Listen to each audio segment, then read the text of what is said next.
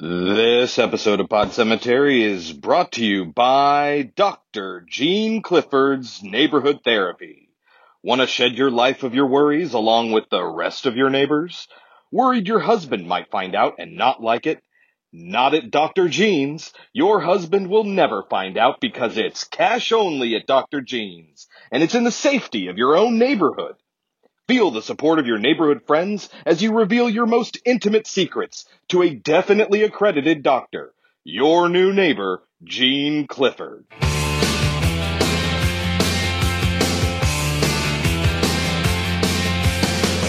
the October with the steamboats, ancient goblins and wallows come at the grand light making a sound. The smell of death is all around. And at night when the cold wind blows, no one cares, nobody knows. Hello, my name is Chris. My name is Kelsey. And this is Pod Cemetery, where we dissect horror movies like the rotting corpses that they are. And it's Father's Day on Pod Cemetery with 1989's Stepfather 2 and 2013's Insidious Chapter 2. But before we get into our movies, Kelsey, we got to talk about two other movies. Number one, we watched the newly released Conjuring 3. What did you think of it? I thought it was better than 2, so that's good. Yeah. Not as good as the first one, but pretty decent. Pretty much the only thing I heard from it is that, that was a disappointment. Is the only comment I heard about it watching it. And watching it myself, I disagree. I was like, no, actually, I was surprised at how much I wasn't disappointed, because the third Insidious was a big disappointment for us. Oh, third Insidious is terrible. I mean, I assume a lot of the reason why we didn't like it is because they just completely removed it from the context of the first two. Yes. And it might as well have been a completely different series at that point. Yes. But I don't know. I'd have to watch it again to know how much in and of itself is it actually a bad movie. But this, I was surprised at how much I actually really liked it. Now, of course, like you say, the first Conjuring is the best one. It's so good. It's very good. We were also surprised to find out that this one was directed by the guy who directed La Llorona. Now, we liked The Nun. Yeah, we liked The Nun. We were surprised by how much we liked it because we've heard awful things about it as well. And it looked terrible. It did. It looked really bad. It wasn't a wonderful movie, but we enjoyed it. It far exceeded our expectations. Yes, and we haven't seen La Llorona because it's like... We also heard that we thought it was going to be terrible. But now we're like, is it? But I don't want to walk into that trap of, yes, it is actually terrible. Right. But we were surprised that this third movie in a franchise that we generally like, directed by not the original director, the director of spin-off movies in the Conjuring universe, the darkest chapter in the Conjuring universe. Movies such as Annabelle and The Nun and all of them, that it still held up and was actually better than the second one, in our opinion. We're not going to give you any spoilers or anything like that, but Patrick Wilson and Vera Farmiga are fantastic together, and they should make movies together forever. Love the two of them.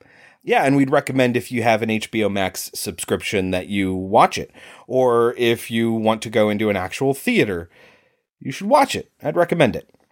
Yes. The second movie we are not actually going to talk about, but feel like we should mention, is that last night, Kelsey went with a friend to see Fresh. Am I allowed to say that? You saw it. That's what you're allowed to say. You can say you saw it. Okay. But no opinions about it, no comments, no spoilers, no nothing. You did, in fact, see Fresh, which I looked online and there is practically nothing about this movie. And from Kelsey, keep it that way. Yes. She was no opinion about the movie. She was disappointed that I did not go with her. Yes. That could mean anything. But I'm a little disappointed that I didn't go. But I'll I'll see it when it comes out. Whenever it comes out. Because we saw Free Guy fucking 2 years ago now, and we're just now getting a release date trailer. It's coming out in August. I know it's not a horror movie, but it's like, still, it's been 2 years and extenuating circumstances on that one, but we'll see what happens with Fresh. Also, guys, saw a movie on Netflix called Things Heard and Seen. Don't watch it. It's not good. Was this when I was at work? I was in Arizona. Oh, right. Okay. Not good. Not good. That's a bummer. Yeah. What's it about? Amanda Seyfried and her husband is not a great guy. Oh, right. Yeah, you were telling me about this one. Yep. Okay. It does not have the Kelsey seal of approval. Nope. So you can take that as you will. All right, let's get right into our first movie for Father's Day. 1989's Stepfather 2, Make Room for Daddy. Directed by Jeff Burr, written by John Auerbach, based on characters created by Carolyn Lefcourt, Brian Garfield, and Donald E. Westlake, starring Terry O'Quinn, Meg Foster, Carolyn Williams, and Jonathan Brandis. Meg Foster, the female lead in this movie, is Holly from They Live, the love interest who turns on him. Spoilers for They Live. Yes, and she is so much better in that movie than she is in this. We'll talk about this. She is also Evil Lynn in Masters of the Universe. Never seen it. We lived in the place where a lot of that movie was filmed. Never seen it. Anyway, what is Stepfather 2 about? It's Stepfather 1 all over again, but with an even more ridiculous plot. He moves in with a new family and things go bad. Yeah, we'll get into whether or not you should watch it, but it is remarkably uninspired when it comes to a sequel to a movie that we thought was okay. More than okay. We enjoyed it thoroughly. We really liked the first one. Yes, correct. The movie is available with ads on Roku, Tubi, and Pluto. You can find it on subscription services like Prime and FlixFling. You can rent it for as low as $2 up to $4 on most major services. The $2 is on Google and YouTube. And you can buy it for $7 to $10 on those same services. The $7 is also on Google and YouTube. Should people watch Stepfather 2? No. No? Just see the first one and enjoy it for what it is. Even though this one does have Brandis, but he's barely even in it, so it doesn't really matter. Yeah, surprisingly so. It has a lot of baffling moments that you're like, what? It's just trying to rehash the first movie again, and it does a much worse job of it. He doesn't even have those fun mental breaks where remember the twist in the first one where he's like, wait, who am I here? Yes. Like, that's such a great moment, and you get, like, practically none of that here. Yeah. No. And the woman is so limp and fragile, and it's just... The story is and a little dumb she is. Yeah, like, it's just... How did you not pick up on this? It's very... This was literally just for the money. Yeah. And they made a Stepfather 3. Yeah. But he's not in it. He's not in it. No, it's not Terry O'Quinn. Terry O'Quinn is probably the best part about this movie. But he's not even that great. It's very phoned in. Yeah. Everything about this movie is dull. Dull is a great word. I mean, insofar as it's boring a little, but it's also like there's nothing sharp about it. Exactly. There's nothing vibrant about this. There's nothing scary. There's nothing fun. There's nothing new. It's just a limp version of the first one. Yeah. So if you have already seen the first one, you got it. You're good. You don't need to see this one. If you haven't seen the first one, why are you watching this one? Go back and watch the first one. And the original with Terry O'Quinn, not the remake. With the dude from 6 Feet Under? No. The cut one?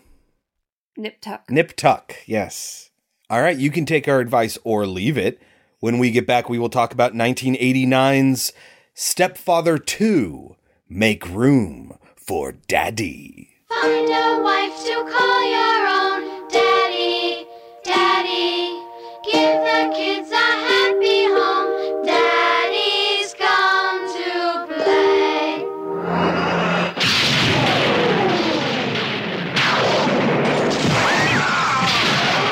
You will never find a better family man than me. Stepfather 2, Make room for Daddy. coming to a theater near you. All right, Kelsey, get us started. How does Stepfather 2 begin? So, remember last week when we couldn't remember what happened at the end of the first one? That's all okay because they remind you. Yes. And both Chris and I were like, I thought he died.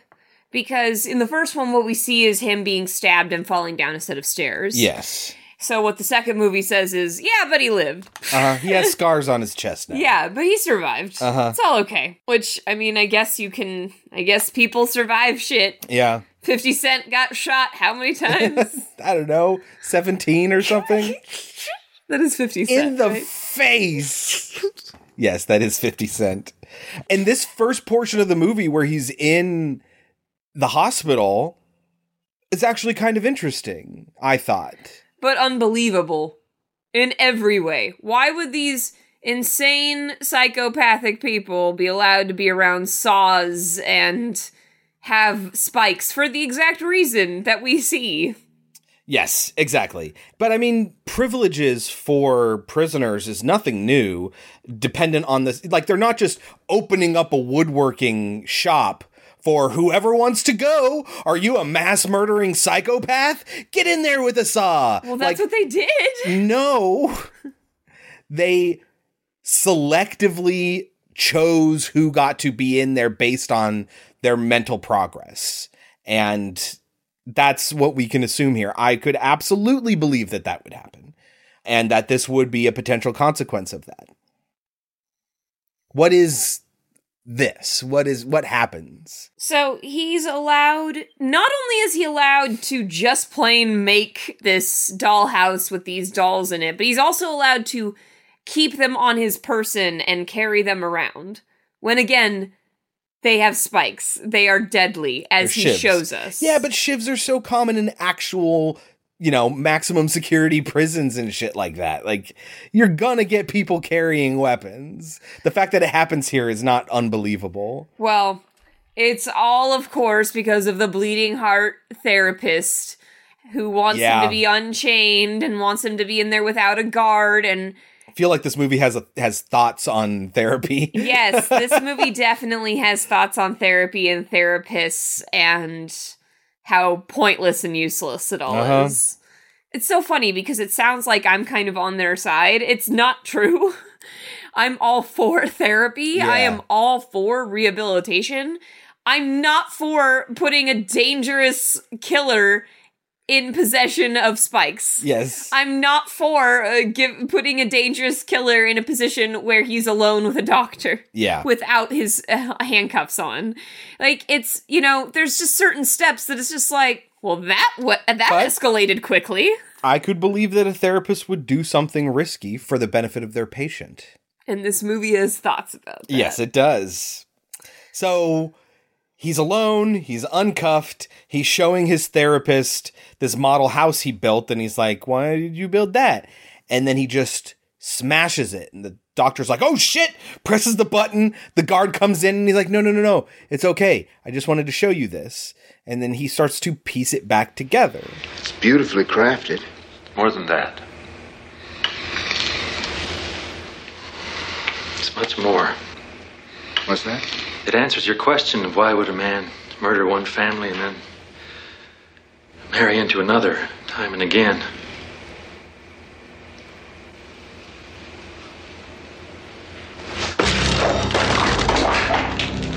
Wait a minute. Wait.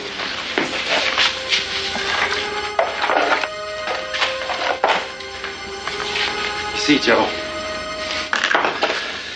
the eternal optimist believes that he can fix whatever's broken. So he just keeps on trying. It's a metaphor for him putting his life and his mental state back together, getting his house in order. But really, he's doing this entirely to put the doctor in a boy cried wolf situation. So he brings the buzzer, partially, which brings the guard in quickly. It also allows him to get the little figurine with the spike in it in his pocket, whereas he had to carry that in with the guard before. So it allows him to have it on his person and get up from his chair without having alerted anybody. Yes, it's a very well thought out plan. Yeah, and so when the guard goes back out, he stabs the dude in the back of the neck. I'd like to point out this extremely well thought out plan comes from the same man who kills a woman and later in this film and then will proceed to whistle after he does so and take a bottle of special wine from this woman's house. Yeah. Like, one of these things is not like the other. Yes. This intelligent man here does not seem as intelligent later on in the movie. No, he makes huge mistakes that the wife is oblivious to. It's just completely oblivious. This is what I mean when I say she's not that smart. So it doesn't matter that he makes these enormous lapses of judgment, because she's just like, oh, Jean, so sweet of you to get wine in the middle of the night. Wine specifically that my friend has from her family. Yes, and that was specifically called out to me and pointed out. And I'm not going to remember that.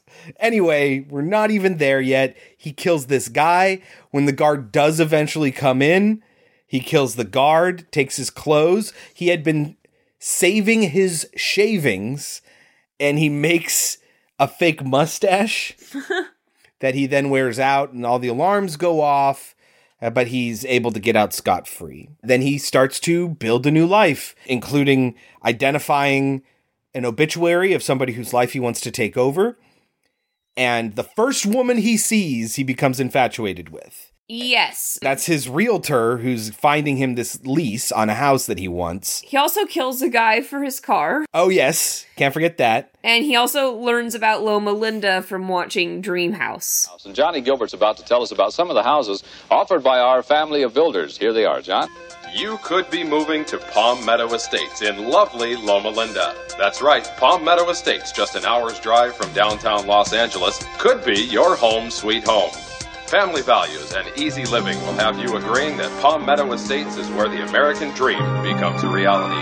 Tree-lined streets welcome you to these dens of domesticity, where all areas of everyday life have been planned down to the tiniest detail. Schools, shopping centers, and houses of worship for almost every faith make Palm Meadow the ideal family spot. Yes, which was a real show. It wasn't on anymore, and the announcer is not the actual announcer. That was an insert, but that show footage we saw, I think it was Bob Eubanks or somebody, that was all real. Well, you might be wondering, he just escaped from a hospital? How's he able to afford a house? Yeah, I'm wondering that too, guys, and they're not going to tell you. He finds a wallet full of probably a good $1,000 on the guy who he kills to take his car, which is, I guess, good starting money, but he's going to start up a practice, and Kelsey points out, how are they paying him? Does he have a cash-only therapy practice? Anyway, yes, he falls in love immediately with Meg Foster, playing Carol Grayland, who's his realtor. And she's such a strange character, guys. Yeah. She talks in like a whisper the entire movie. Uh-huh.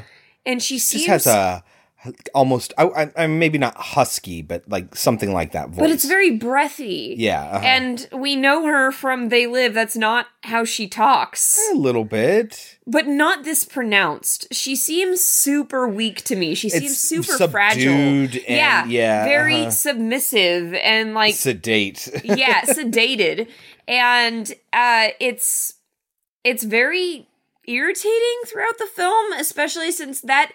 I think it's kind of part of her character, and that's why she's supposed to be so willing to accept all of his lies. But, I don't know, it was a lot better in the first film, where she seemed totally strong, but he also seemed like he had this believable life. Yeah. Whereas in this one, and I guess you could argue, well, he doesn't have as believable of a life because he just escaped from a mental hospital. I guess. But then he just gets lucky enough to meet this woman who is this exact character, who happens to live across the street, who happens to be divorced, who happens to have a child. Uh-huh. I don't know. It just doesn't... It's just not a great movie to me. Agreed. And Brandis is this typical kid who is all messed up about his parents' divorce and kind of blames both of them and is mad at both of them. And she's trying to make him feel better by getting him pizza and a baseball card for Guerrero. But I guess Guerrero got traded. Yes, a bunch. She bought all the baseball card packs, which, as you know, are all randomized. And he's looking specifically for a Pedro Guerrero card on the Dodgers, because this is all taking place in a Los Angeles suburb.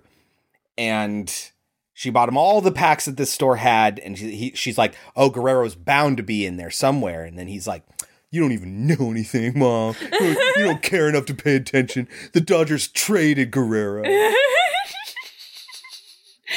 He went to the St. Louis Cardinals. Did you collect baseball cards, honey? I did, yes. You did? Uh-huh.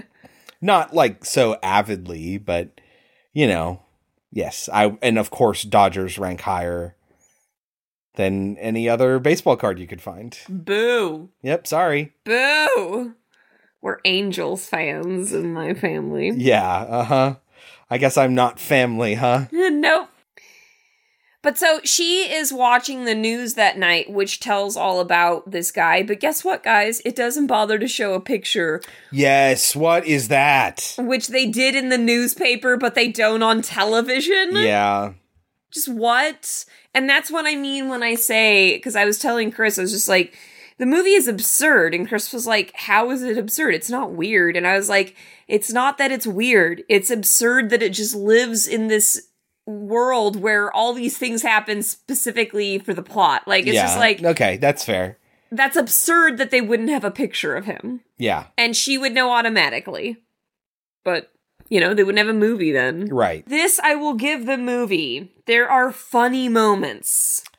Video dating? Such as the video dating scene. You want to tell us what happens here, Chris? He's looking for a new wife to start up a family again, because that's all he wants, is the perfect family.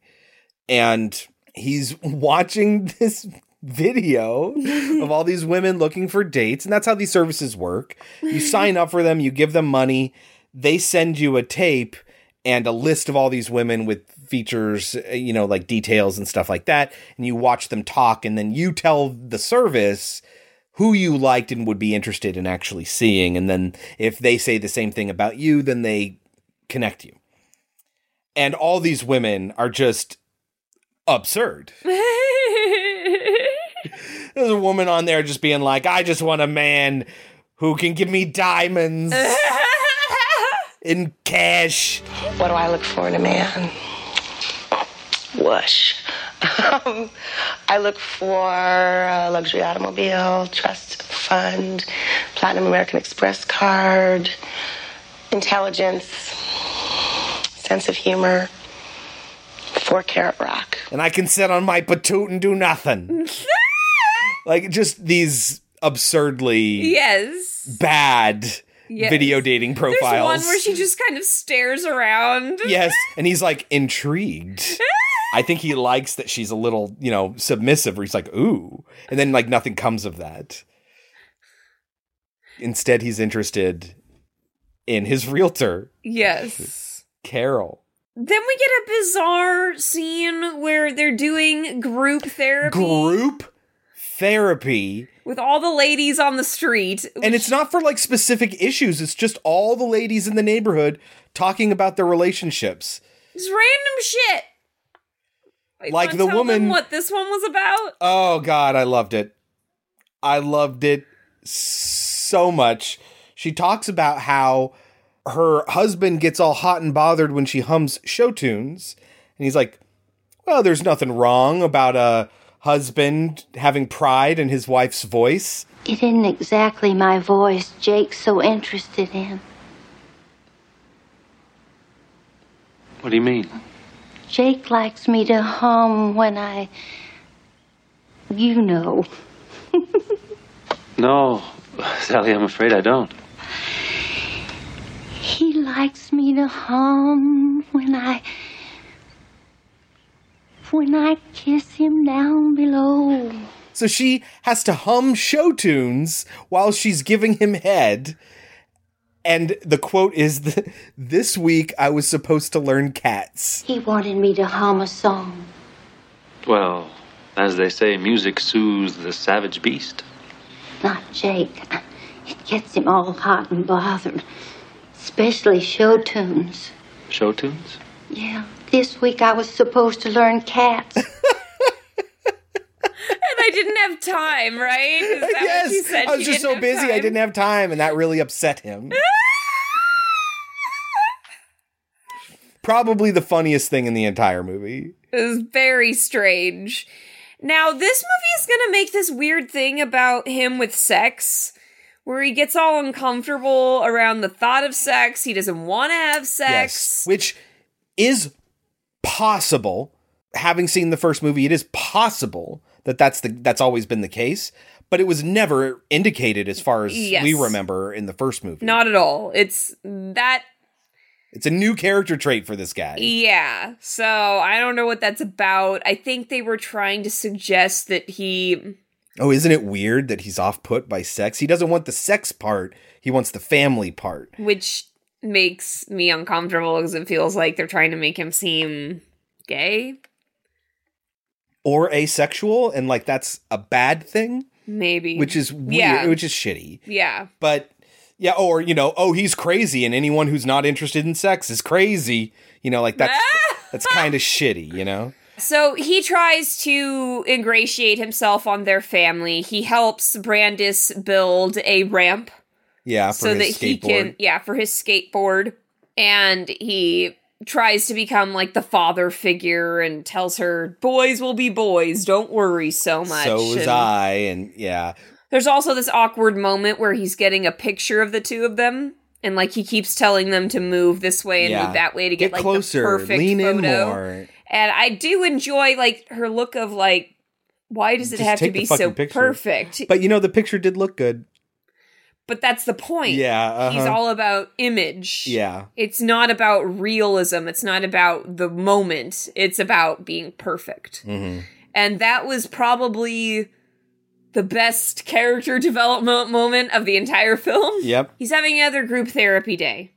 But she's not there because her ex has shown up. Yeah, and he's distracted the entire time. And Maddie notices this because she's talking about how she takes like a intelligence test and she doesn't do well. And he's like, well, maybe you'll do better next time. And she's like, on an intelligence test? And he was like, well, you could always be in a better frame of mind. The whole thing is intelligence tests are bullshit anyway. No, I don't know that it's specifically an intelligence test, but it tells you something inherently about yourself.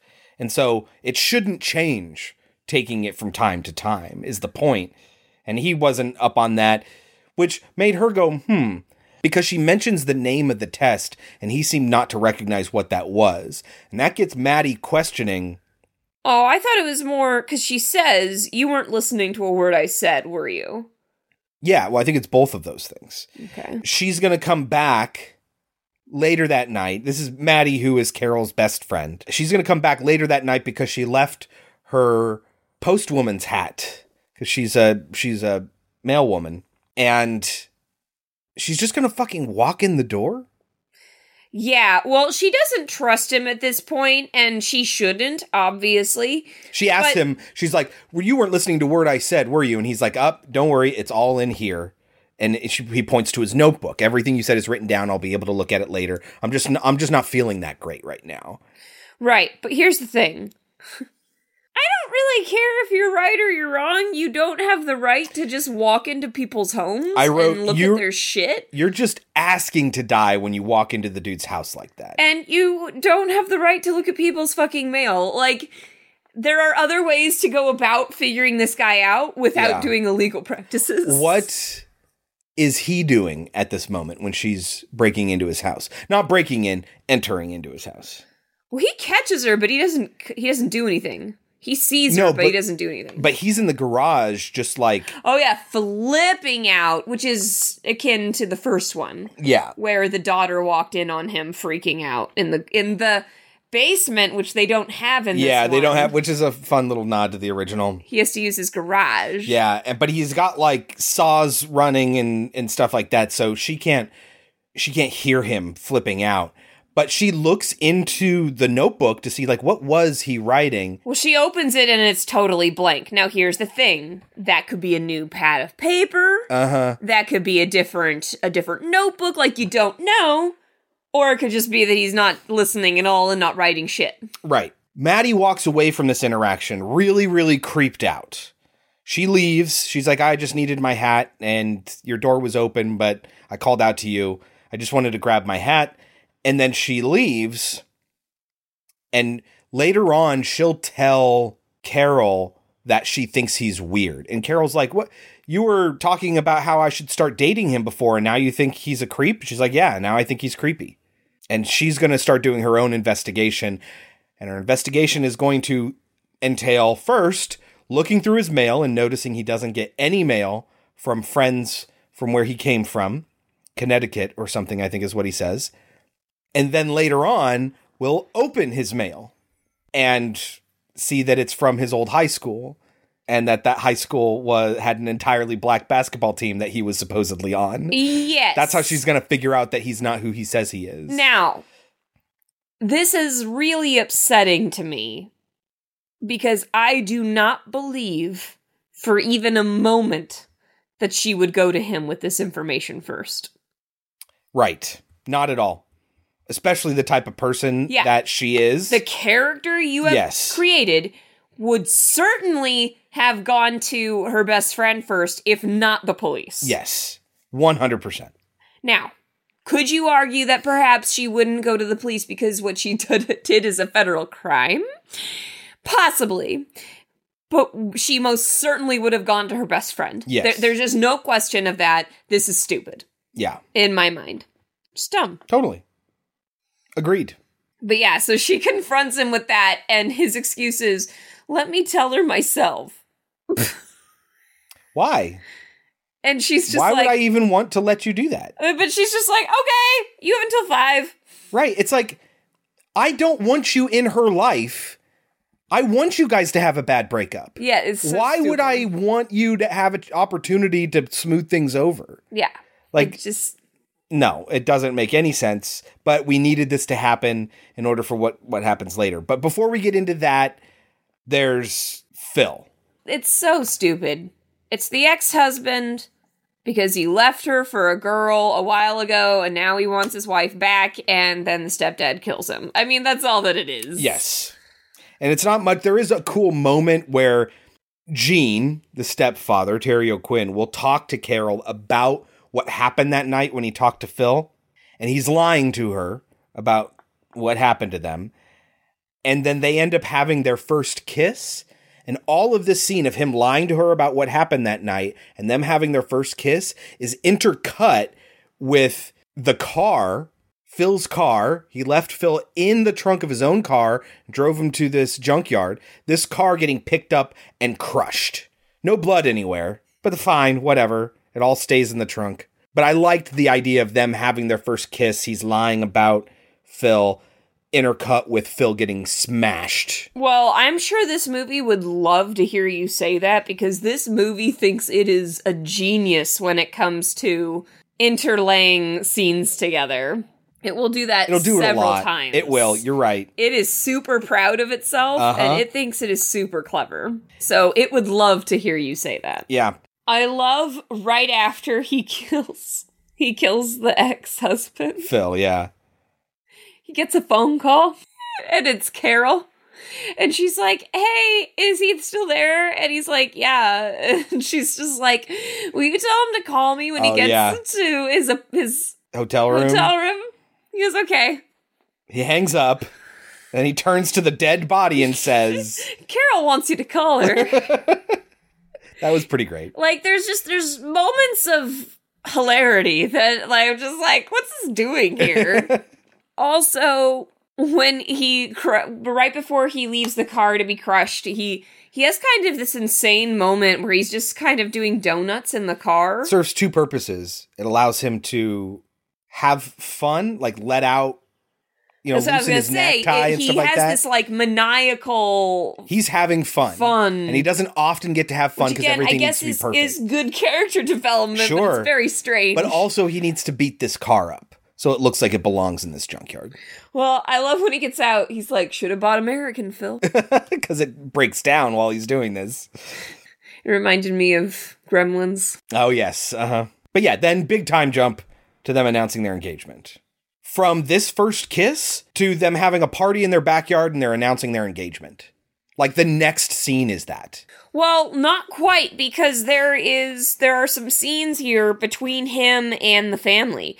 Some scenes with him and Brandis where he is connecting with Brandis, and Brandis is worried because he thinks that he's the reason his dad left again because he didn't do a jump for him at the end there.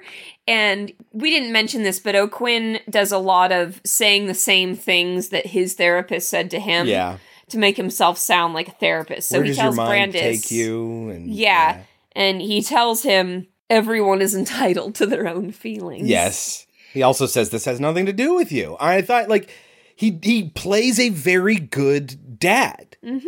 That's exactly what he wants to do. It's what he wants to be. It's just what he does to get that is pretty fucked. Yes, and what he says to Carol is, I'm not sorry he left, because the truth is that I want you. And that is what leads to them getting engaged and having their engagement party. Yeah, this is the scene where they have their first kiss that we see on camera, intercut with the car getting crushed. Yeah, and she is crumpling up trash. Uh-huh. Again, they are very proud of this. Yeah. And then cut to them announcing their engagement to everyone, and Maddie being very concerned with it. We haven't been talking about the fashion of this movie. Oh, the shoulder pads. The fashion of this movie is so terrible. It's the 80s. No. It is the 80s. No. It is the 80s. You don't like to admit it. All you want to think about are the teenagers in the malls and their pinks and mini skirts and shit and their floofy hair and their hoop earrings and all this stuff that you define as the 80s. But the reality is, for a lot of people, it was bad haircuts and giant shoulder pads. That was the 80s. Mustaches on the men, shoulder pads on the women. Pretty much every single one of Maddie's ensembles are the most hideous things I've ever seen. They're terrible. They are so bad. I don't know who looked at her and thought, that is what I want in my movie. Uh-huh. It's especially poor here at the engagement party, what she is wearing. And she's drinking a gigantic Miller Lite. It's like, that thing is huge. But yes, this is when the chick is like, let's have sex. And he's like, I'm so not interested. Yeah.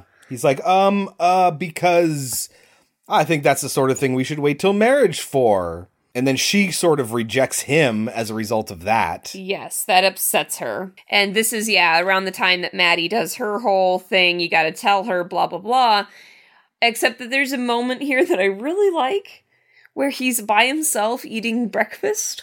And he's eating rice cereal. Oh, yes. And he pours the milk into it. And then he leans down his ear to the bowl to hear the snap, crackle, and pop. And then he just gets this impish grin on his face. He loves hearing the snap crack. It's part of his breakfast ritual. Weird character. So I'm saying Terry O'Quinn is great. He's the best thing to happen to this movie. Yes, absolutely. When they do finally have sex, the music is so bad. Yes, it's very dramatic. It's very dramatic. Oh, she sees the scars on his chest and is way turned on by it. Anyway, he kills Maddie and makes it look like a suicide. He gets up in the middle of the night and it's like, oh shit, I only had till 5. I'm gonna go kill Maddie. Strangles her, makes it look like a suicide, grabs one of the wine bottles that Maddie had already pointed out to Carol and said, oh yeah, my family sent me a whole crate of these. It's great. And then as he's leaving, walking through somebody else's backyard, he's whistling a tune, Camptown Races. That he taught do-da. Yeah, but he's whistling. But he'd already been whistling that before and taught it to Jonathan Brandis. And so you're going to start to see where this is going to go. And then somebody's like, "Who's there?" in his backyard. And he freaks out and he panics and runs. And you're like, oh shit, somebody saw him. Oh my God, how is he going to get out of this? I'll tell you how. That man is blind. Yes, but he did hear him whistle, which incriminates him. But for some reason, Brandis hasn't shared that whistling tune until the day of the wedding. Day of the wedding. So she doesn't know, but she specifically catches on to that. And she's like, what kid would know Camptown Races? Yeah. He comes back that night, having left in the middle of the night, and which already upset her. But he shows back up with this bottle of wine, and she's like, oh, that's nice. Ooh, fancy. He explicitly shows her the label and everything, and she doesn't put these things together. Doesn't think about it the next day when her best friend winds up dead for no reason. Yes. Oh, yeah. My husband disappeared to who knows where. In the middle of the night. Or my fiance. Yeah. In the middle of the night. And then he comes back with a bottle of wine that I only ever saw 2 days ago that my best friend showed me. Like, what the fuck, lady? How stupid are you? Anyway. You might be thinking, well, her best friend just committed suicide. She probably doesn't want to get married right now. Mm. You'd be right, except that he convinces her to do so by telling her, you what? You want to grieve? Or do you want to get married? And she's like, well... You're right. You're acting like nothing happened. And he's like, well, your friend may have needed you, but I need you. She's just like, okay. Yeah, your friend may have needed you, but that's in the past because she's dead now. Right. I'm alive and I need you now. And for some reason, it's very important to me that we don't put off this wedding. Yes. And he does say, I'd be willing to do like a smaller thing. Small justice of the peace marriage. And she's just like, nah, we'll do the church wedding. I guess church weddings were different back then. I guess they were easier to plan. I guess. I don't know. Yeah. But it's all done very quickly. And again, Brandis does not whistle this song until this wedding day. Yes, so she's getting ready and wearing a hideous poofy shouldered wedding gown. And if you've gotten married before, you might be wondering, how did they get their marriage license? He does not have an identity. Nope. And the identity he does have is of a dead person. Of a dead black man. Yes. So how does he get his marriage license? No idea. Nope. No clue. They don't address it. Then again, how does he get his house? How does he How does he get a bank account? How does he like I understand it's the 80s, but like the number of things that need to happen in order for him to just continue operating is ridiculous. Which is upsetting because they addressed that in the first film. Yes. That's why he gets caught in his job. That's why he has to leave his job in the first one. Because they're like, we tried to pay you. And we couldn't. We kept asking you to bring in your social security card and you couldn't. And like, so that stuff kept happening in the first one, and in this movie they just don't ever even bring it up. They're like, how are we going to get around this fact in this movie? We're just not going to. Yeah. So yes, they're getting married. She's getting ready on her own. It's just her and her son. I'd like to point out that they're getting nothing but air for presents. Oh yeah, everyone's bringing in presents that they could spin around on one finger in these giant boxes. Kelsey, it really bothered her. Because it's something I teach my fucking students. Like, it's something that's so basic. Guys, I know it's weightless to you. Don't treat it like it's weightless. Right. Treat it like there's actually a gift in there. And then... Acting 101, people. But yes, her dress is hideous. Not for the sleeves. I like the sleeves. I liked the collar. I hate the collar. The sleeves were hideous. She looked like a Disney princess, but in the worst way. She looked like a Disney prince. You know how they have those Prince Charming or whatever has those big poofy shoulders? Nope. Anyway. But so she finally hears Brandis whistling, finally catches on to it. If you guys, every time a whistle comes up, makes you think of M, I'm right there with you. Yep. It's not the same song. It's not the same song. That's the Hall of the Mountain King. But interesting that they use a whistle. I'm always, it always makes me think of M, so I'm always kind of like, I don't know. It's not a ripoff. No, But- absolutely not. I don't know. Because the whistle was Once it's been done, the whistle man. is a threat in M, like it's supposed to induce dread in the Yes. audience. Mhm. It's not. That's not what this is about here. It's Okay. him just being absent-minded and happy. Okay. But yeah, so she confronts him, and they get into a fight. She finally has some fucking bite to her. Yes. Finally gets some backbone in her. But I wrote down that the fight at the wedding is funny. I don't know if it's meant to be or not, but them bringing their fight into the reception hall where the cake is, knocking the cake over. And no one is hearing this. Yes. This church is huge. Yes, well, I mean, but yes. And all the presents and everything getting knocked over in the it seems like it's supposed to be comedic. I don't think it is, but it came off that Like it way. should have been slapstick, but it wasn't. Or the other way around. It shouldn't have been slapstick, and it was. It felt very slapsticky, and the two of them struggle together. They're grabbing onto each other, and they're spinning around as the cake topper, from when they knock the cake over, starts tumbling to the ground in I slow wrote that motion. down. I was like, And oh, that's they are so proud of this. Another God, intercutting they're right so there. proud right now. Yep. And while they're struggling on the ground and he is strangling her, Brandis comes in and stabs him, right? Or hits him over the head with something. I can't remember. So she stabs him with the cake knife. Yes. But Brandis You'd think that would him- be funny. But Brandis stabs him with the back of a hammer. Oh, yeah, with the claw of the hammer. That's right. Yes. And so they walk into the this part is dumb. the actual ceremony space. And the music starts because she walks in at the I end. kind of like that. Why? Here comes the bride while she walks bloody lame. down the aisle. It was so predictable. It's a little I lame. knew it was coming as Yes, soon as totally. he was. Totally. And that's fine. Meanwhile, he's not dead yet. No. He picks up the head of the bride from the cake topper and says, "Till death." And then dies. Credits. Yes. So, I mean, yes, everyone freaked out when they see her all covered in blood and everything like that. But yes, he's alone in the reception hall, says "till death," passes out, credits. That's the end of Stepfather 2. Lightning round. We skipped over the part where he's just like, why is this so hard? I even had sex with you. Oh, yeah, when You he will first gets never into a fight find with her. a better family man than me in this I even had lifetime." sex with you. Yeah. Like, whoa, buddy. Yeah. But it's a different character than what we met in the first one. Which I guess, Yeah, it's a little weird. what can you do? I wrote this note partway through, somewhere between the engagement announcement and the wedding. It just seems to be going through the paces.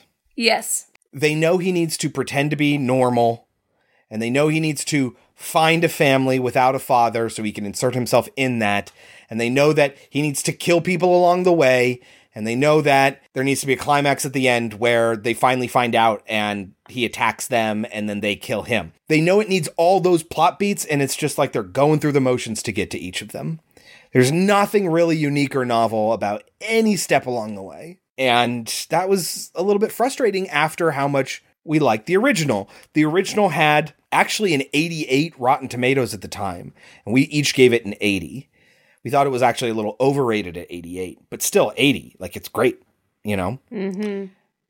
What do you think this movie has on Rotten Tomatoes? Out of 5 reviews, if that tells you anything about how big this movie was. Had 5 reviews on Rotten Tomatoes. What percentage of those 5 thought it was good? So it needs to be 0, 20, 40, 60, 80, or 100. 20. 0. There you go. It doesn't even have a consensus statement. Okay. Now, like I said, the original had an 88. We each gave it an 80. The remake had an 11. You gave it a 60. I gave it a 64. What do you think this movie has? This one I will give a 30. I mean, I'll go higher than that, I think, just because there's not so much that's really like offensively bad about it. I think it's offensive It's just because of boring. how good the first one was. Yeah. This one is just offensive because it's just like, we don't really care. We just wanted money. And that sucks. I'll take it a step down. Like, because we went from the 80s to the 60s. I'll take this one down to the 40. I'll give it a 40. It's not good. No. But there are moments that made me laugh. Yeah. I mean, the 0 isn't really indicative of the quality. No. And unfortunately, there's no Metacritic or CinemaScore or other such rating to go by. But none of the people who reviewed it walked away with a positive impression of the movie, and neither did we. No. So, it's a bit of a bummer. There's a lot of potential in this franchise after the first one. But I guess, what do you do from here? Yeah, what do you do? It should have just been the one movie and done. Yeah. Yeah. All right, that is 1989's Stepfather 2, Make Room for Daddy. Moving on to our next movie, Insidious Chapter 2, from 2013. Directed by James Wan, written by Lee Winnell, story by James Wan and Lee Winnell, based on characters by Lee Winnell. Starring Patrick Wilson, Rose Byrne, Barbara Hershey, Lynn Shay, Ty Simpkins, Steve Coulter, Lee Winnell, and Angus Simpson. What is Insidious Chapter 2 about? The Lambert family story continues right where it left off, which is fantastic. Great. You love it when a sequel does that. Yeah, picks up right where the last one stopped. And it ends that story. It tells you what happens to the family after they get their son back. Yeah. It is available to rent for $4 on most services and buy for $13. Should people Watch Insidious Chapter 2? If you've seen the first one, yes. Yes. Do not see this without seeing the first one. Absolutely not. It's not a series that you can watch out of order. I remember the first time I saw it, and still to this day, very impressed with how skillfully they interwove this story with the first. They did a great, even still by introducing new characters and having a major character killed off in the first one, they still managed to interweave these stories so fucking well. Did not think they could. After seeing the first one, and I know, guys, I didn't have a lot of, I didn't sing its praises when we talked about it, but when I saw this in theaters, knocked my socks off. So when I heard they were doing a sequel, I was like, fuck that shit, they're going to ruin it. Yes. And in my opinion, this is maybe slightly better than the first, and it's right up there at the very least. Enhances the first. Yes, absolutely. These two would do great as like a double feature, watch 2 horror movies in the same night. Watch them back to back. They go really, really well together. And like the lipstick face demon isn't even in this movie. Which is a benefit. That is a good thing. But there was another demon from, well, I guess not demon, but ghost from the first movie that didn't get any resolution. It ended on a cliffhanger with that one. And now this movie's going to tell the rest of the story on that. But the story of how the Lambert family is dealing with this possession, the son being possessed by the lipstick face demon, is what allows this other ghost in to this story here. And that was told in the original movie. And now we're getting to see it play out in this one. It's great.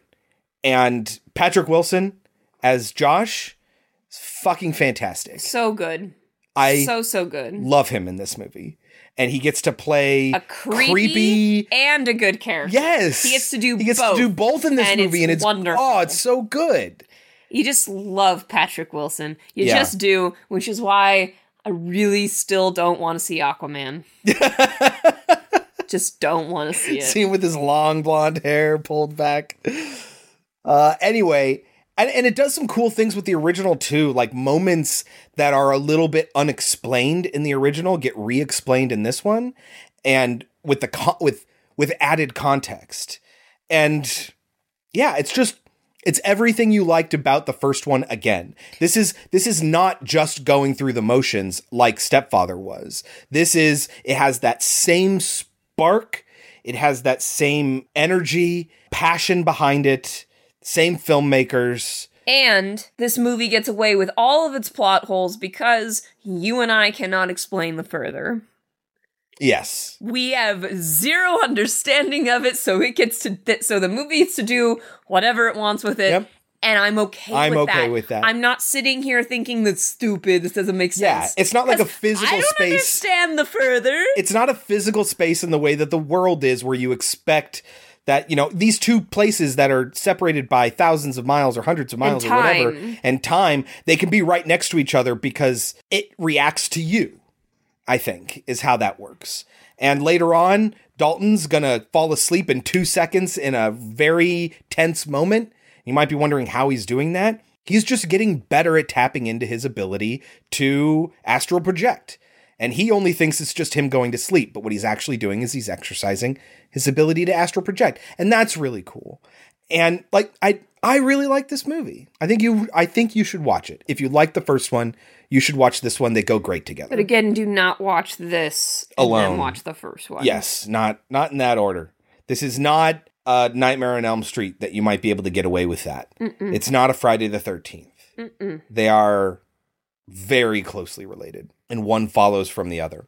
And you not only would you be ruining the first one for yourself, it's not as, I know this sounds silly, it's not as magical. Yes.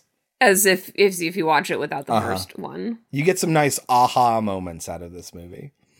Anyway, you can take our advice or leave it. When we get back, we will talk about 2013's Insidious Chapter 2. Close your eyes. On Friday the 13th. Oh my God. There's somebody in this house. Who are you?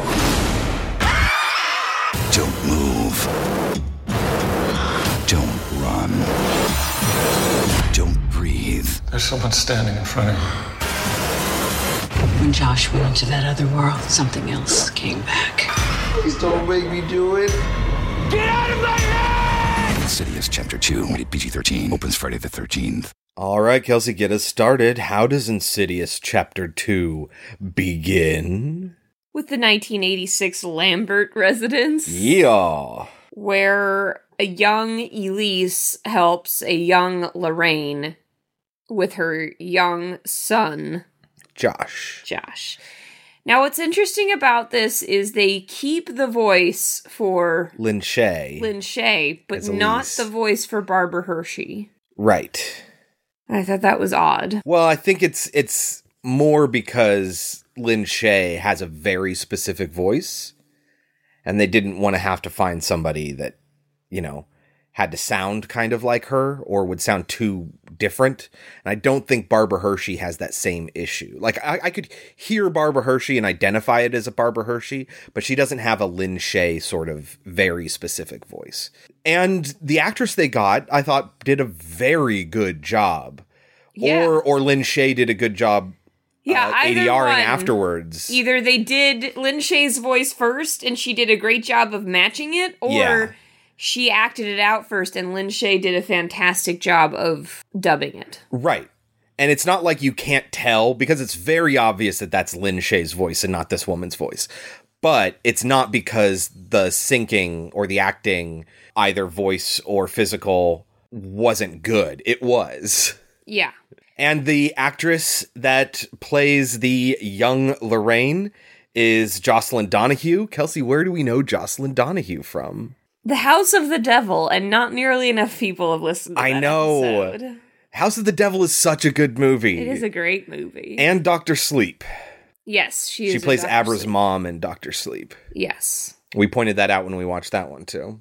But so we get to hear the backstory, which we kind of heard in the first film. Yeah, what we find out is that Lorraine first went to this guy named Carl. A priest. And Carl was like, no, this is outside of what I can handle. There's this weirdo lady that I know. Her name is Elise. I'm bringing her in. And that's how Lorraine and Elise first met. We're seeing them meet for the very first time. Yes. So Josh is complaining about this woman in black who is following him, which was the same story we heard in the original film. And so she is interviewing Josh, and he explains that she visits him in his dreams, just like we get in the original film. Uh-huh. But what I didn't like was that suddenly in this version, he needs to be surrounded by candles when reaching out, and that was not in the first film. Right, yeah. And that's going to kind of be the bar here. I mean, this movie, why we like it so much is because it enhances the first film and it does a leg up almost. Yeah. So anytime there's any kind of glitch or difference, that's going to be a big breaker for us. It stands out. Yeah. It stands out a lot because of how well this movie did to connect itself to the first one. According to James Wan, he learned a lot from the first Insidious that he took into The Conjuring. And then he learned a lot from The Conjuring that he took into this. So this, he says, is a little bit more grounded than the first Insidious is. Like, they don't have the lipstick face demon with all the puppets and tiptoe through the tulips and sharpening his claw hands. And that's not what's in this movie. Exactly. And this is a good thing because that was definitely a detriment to the first one. It was a little bit silly in the first one. Exactly. Yeah. Was it shocking and scary the first time you saw it in theaters? Yes. But then on second viewing, it becomes, like you say, silly. But this doesn't have that. Yeah. And the villain here is still chilling because it is something that could really happen. Yeah, and we should probably mention, because it's going to come up a little bit later, that the movie does the thing where it's like, ooh, the scary, crazy trans. Like, that's the villain, which is unfortunate. But again, it does the same thing that all the movies do that try to get away with it, like Silence of the Lambs and Sleepaway Camp, where it's like, Camp, it's much more similar to Sleepaway Camp. It is forced upon them. These people are not trans naturally. They are forced to be trans. Right. And so for me, it is not against trans people. But I totally anti-LGBT. But I get, and we mentioned this before, I get why people would be concerned that it does sort of cast trans people in a negative light. So you need to be aware of that going in if you're sensitive to that sort of thing. Yes, absolutely. If movies like Sleepaway Camp upset you're not going to like this. No. I'd say there's one moment in particular that's maybe a little much, and it's a line that somebody says. It's a revelation that occurs. But for the most part, the movie tries to just kind of make that a twist and not so much like a scary thing. I'll get to it when we get there. But so Lin Shaye wants to confront this spirit, so they play a game of hot and cold because Josh is too afraid to say out loud where she is. So, it's a way to scare the audience. Yeah. And she's looking around for this ghost and she finds it. But far more interesting than that, she ends up getting scratched by this ghost. Yeah. But what's far more interesting is what's going on with Josh in this moment. Yeah. Josh will stand up out of absolutely nowhere, and he will say, "I'll show you." And then he goes and points at a door, and that is when Lorraine says, "Get this out of my son. Do whatever you have to. Make him forget." Yeah. And so Lin Shaye, the door opens, too, on its own, yeah. And Lin Shaye will take away his gift. Yes, this is when she represses his ability to astral project, which is what Dalton inherits in the original movie. Yes. Then we get a time jump to today, where Renee is being interviewed by the cops because Lin Shaye's character died in the first film under very suspicious circumstances. And of course, they're not buying any of this supernatural shit. And she kind of tries to say that she doesn't buy it either. She's just like, I don't care what happened. I don't care what it was. The point is my son is back. Yeah. So I don't care if it was real or not. It worked. I think she does fully believe in it. She just knows that this cop isn't going to believe it. She doesn't feel it's necessary to justify her belief. Yes. Fact of the matter is, my son is better now because of what Elise did. But still, Elise is dead. And the question is, who did it? And of course, it seems to be the husband. Yes. And what the cop tells her is, we're gonna get forensics to look into the strangle marks. And if it matches your husband's hands, then your husband's fucked. Yeah, mm-hmm. But that's all they know for now. They've got to wait for forensics to get back to them. Yeah. And so, of course, Poor Renee doesn't want to believe that it was her husband, and she saw the picture. Now, we wondered how they were going to get away with that. Yeah. Because the picture exists. How on earth does she not know that her husband has been taken over by the Black Bride? Keeping in mind that how the last one ended is Lin Shaye took a picture of Josh and he freaked out and attacked her, and we found out that what was in that picture, what Renee saw, was a picture of the Black Bride. But somehow he's able to convince her it wasn't him. I don't know how. Yeah, no, he wasn't there. Well, because he's not in the photograph. The story is, yeah, she was there and she killed Lin Shaye, but I didn't have anything to do with it. Right. And they don't have anybody who can explain, no, they would need to use a vessel.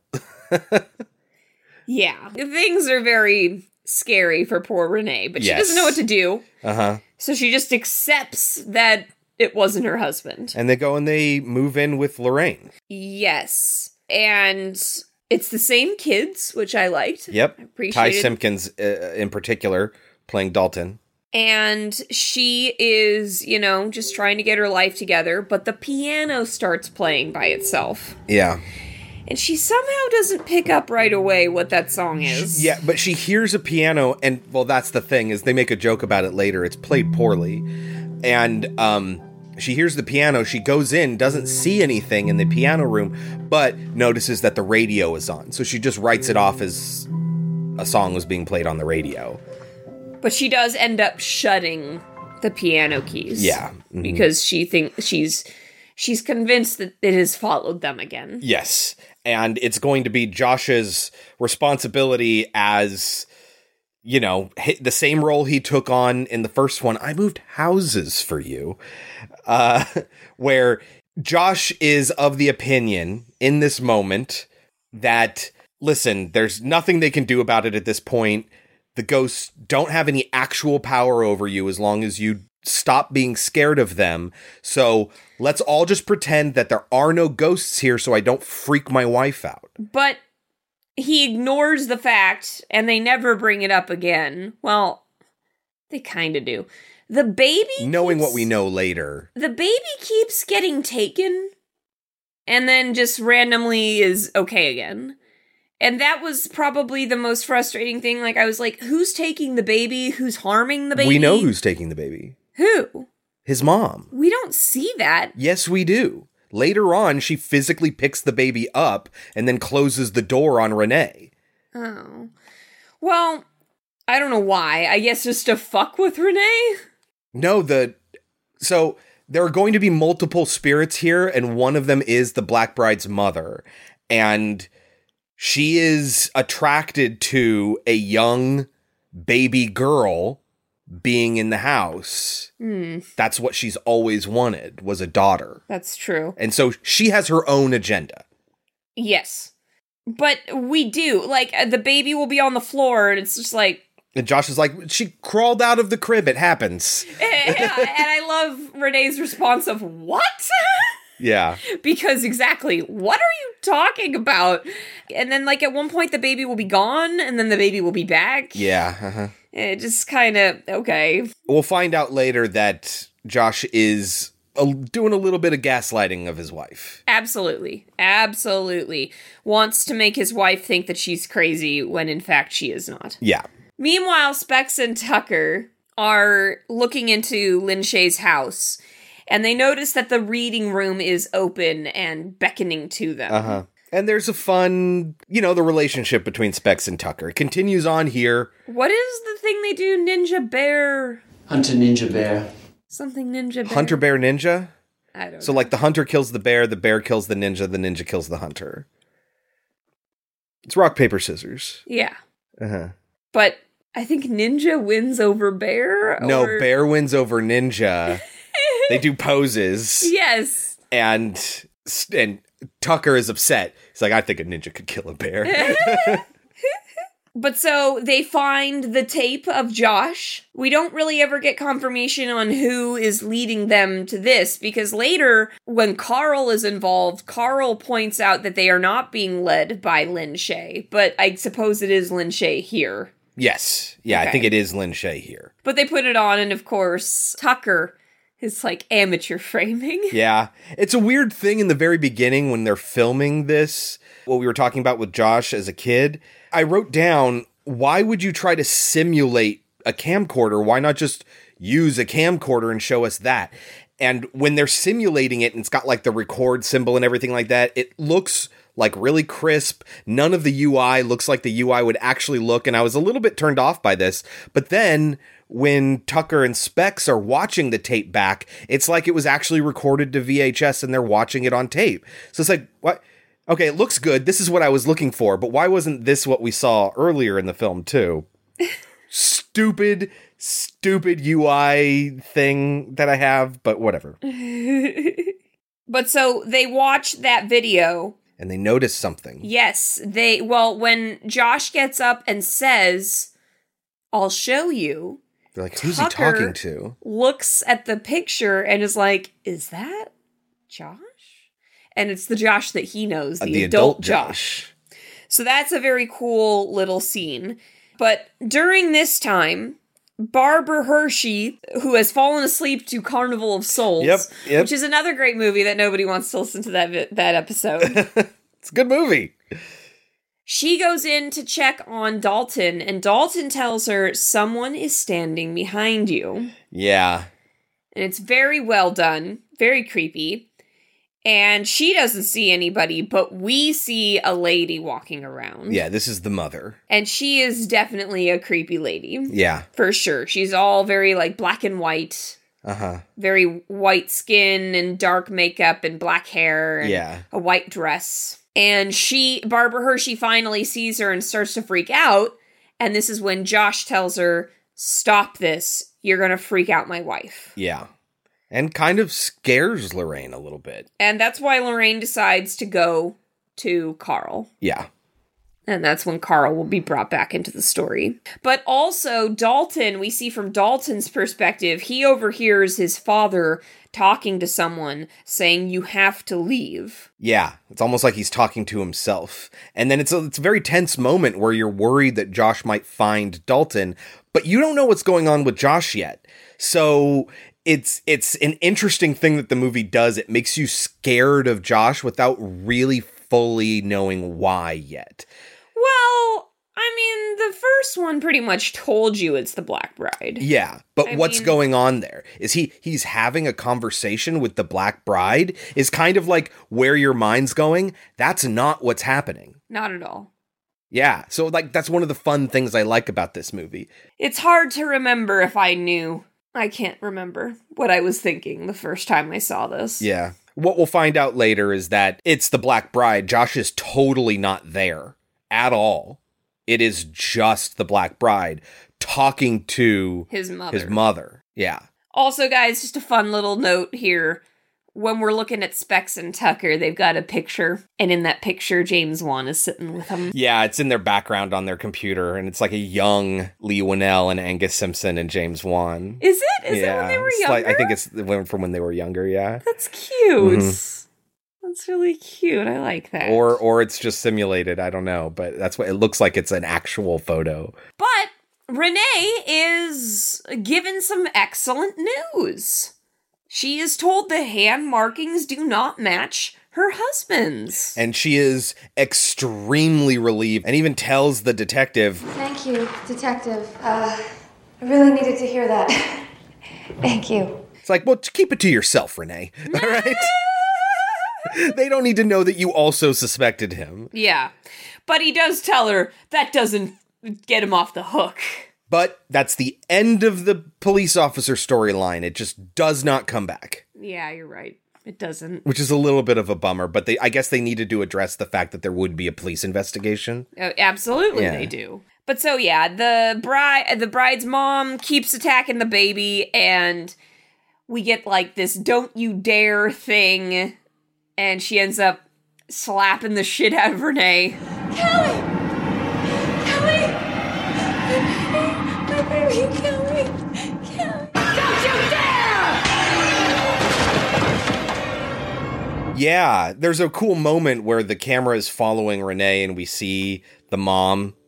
Yeah, we see it's the same thing he did in The first Insidious, it's the same thing he did in The Conjuring, and you know what? It works. It works. It works every fucking He's very time. good at that. He is excellent at putting them in weird little spots on the screen that if you're paying attention, you are rewarded, and if you're not, it doesn't affect the story at all. Exactly, yeah. And like I said, he may do it every time, it works every time. And it's exciting when you catch it. Yeah, you're like, oh! Yes. But so, Renee's just knocked out from this slap. Yeah. I guess because she's got some ghostly abilities. Yeah, I don't know. She gets knocked out. She falls on a table and breaks the table. Meanwhile, like we said, Barbara Hershey has contacted Carl, and Carl uses his dice to talk to people. It is not the most effective way to do it. And it's very contrived. They just needed a new way of talking to the dead because they had Elise's gas mask thing. But so, at this point, are they not talking to Elise? Are They're they not. now talking to the mother? They're talking to the mother now, yeah. So the mother slapped the shit out of Renee and then hightailed it over to... I suppose. Or Again, things or it work is differently in the further. That is Yeah, true. uh-huh. They've shown us that. And she, when we get to see Elise again, she's very surprised that Carl's even there. So I think she's just interacting with Specs and Tucker at this point, and not with Carl at all. That's gotta be the truth. You've gotta be right about that. But so Carl is told, she killed me, she's hiding at the Lady of Angels, and that's where Barbara Hershey used to work. She's a nurse. Yeah, Our Lady of the Angels Hospital. So we go there to hear that backstory. So what happened at the hospital? So first of all, this man named Parker Crane shows up, and this is why I was like, shows up at the hospital because he tried to castrate himself. He has gone crazy over decades of abuse from his mother, who tried to force him to be her daughter, and it drove him to kill. No, she wanted him to kill. Yes. Yeah. But we don't really get any explanation of that. But the mother was already crazy. It's very sleepaway camp. Mm-hmm. And that's probably also why he felt the need to castrate himself. This wasn't like, as far as we know, it's not some sort of personal validation thing, but he's nuts. It's just like he is trying to please his mother, and that's all that this is about. Yes. But he's an old man at this point, and he's already killed dozens of people, but nobody knows this yet. And he seems to be catatonic, and Lorraine brought Josh to the hospital where he wanders in and gets really close to a catatonic old man. Yeah, I'm I mean, they're there. What kid would do that? Everyone's totally fine. He's just looking at the equipment beeping and everything like that, and then he gets grabbed by Parker, who wakes up. Everyone's like, "Oh, holy shit!" And then, why Josh, Parker are you okay? grabs onto this kid, we don't really know. Just because he's there, I guess. We do get the indication that the Black Bride envies the child's youth. And that's why. Wants to be young again, and it's a young boy. This is why I'm thinking it reinforces the idea that, and again, totally understand if people do not like this, and I get why. But Parker very, very explicitly seeks out and tries to take the body of a young boy because that's what he's always wanted and never had the opportunity to be. Yes. Is a young, happy boy. Mm-hmm. And so that's why I don't think that Parker is trans. He really only dresses up when he kills. And when his mother forces him to. Exactly. So anyway, as they're exploring this crazy, spooky, condemned hospital, which is, again, it's a real hospital that's used in movies all the time, where they shut down like half of the hospital. I don't remember if it's the same one from Ghosty Bros, but it may be. It's one of those things where... Grave Encounters? Yeah, I call it Ghosty Bros. Well, that's because that's what I called the original TV show. Yeah. But anyway. Which I thought was the actual name of the show for a long time. It's like, Ghosty Bros. And people would be like, what?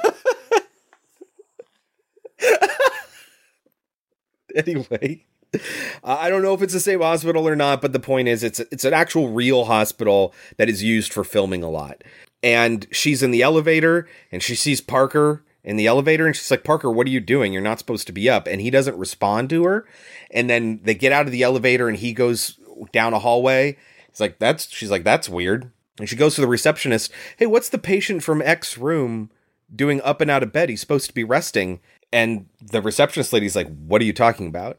Like, yeah, I know. I just saw him in the elevator. And she's like, that's not possible. He's been dead for 40 years. No. He had died that morning or that night. Himself. He threw himself out of an open window. So it couldn't have been him. And Lorraine's like, it absolutely was him. So that's the transition of Parker, the Black Bride, from, living serial killer to ghost. That is now attached to Lorraine and her son. Meanwhile, Josh, who is, of course, really the Black Bride, his teeth are falling out, and it is suggested that his dead flesh is his dead soul is killing the living flesh. That's what the mom says. That's what the mom says. I don't know if that's what's actually happening, but she also tells him, you can stay alive if you kill the rest of the family, which just doesn't seem like it would be true. So I guess the indication is just that the mother is just crazy and just wants her son to kill. But so is it true that a ghost cannot take over a living body for too long? At least not for too long, yeah. Before it starts to decay. We don't know what the ultimate end would be, if they would die because of it, or if they would just be this weird monstrous thing.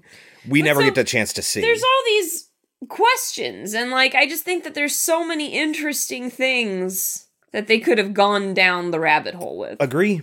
Is fatherhood, parenthood, I guess, because motherhood is really important in both of these movies as well. Is parenthood the main theme of Insidious? Because we've seen Insidious 3, and it's, the single father and his daughter. We never saw The Last Key, so I have no idea if that maintains that theme. Anyway. Don't know. But we are watching it for Father's Day. Next Father's Day? This Father's Day. No, I mean the third one. Oh, maybe. Yeah. But so, of course, Renee goes to Josh, and she's just like, Josh, we have to get out of here. He tells her, it won't work. They'll just keep following us. She says, well, it's like we're already dead. And he's just like, no, it's not. You do not say that. You have no idea what it's like. I've been there. I know what it's like. And you should be thankful that you're not. Uh-huh. And Renee's just like, you're acting really weird, Josh. You are not acting like yourself. Is this also the scene where they hear the piano again? Yes. He almost calms her down, telling her that they have no power over you. Yeah, you just need to not be scared of them and you'll be fine. And that's right when the piano starts playing. It's not the house. You know that we've been through this before. They will follow us. You have to just not be afraid. You have to relax. I can't relax. There's ghosts everywhere. It's like we're already dead. No, it's not. No, it's not. This is nothing like being dead. I know. I have seen it. I have seen where these things exist. They want what you have, life. But they have no power over you. All you have to do is ignore them, and they will go away.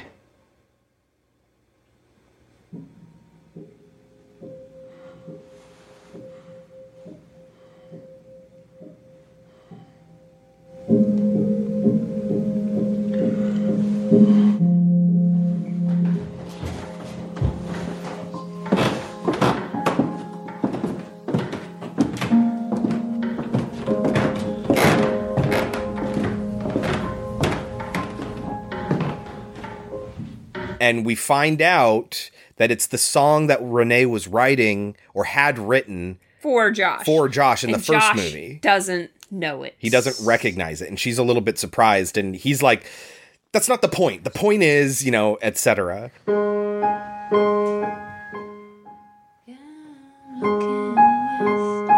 are you doing?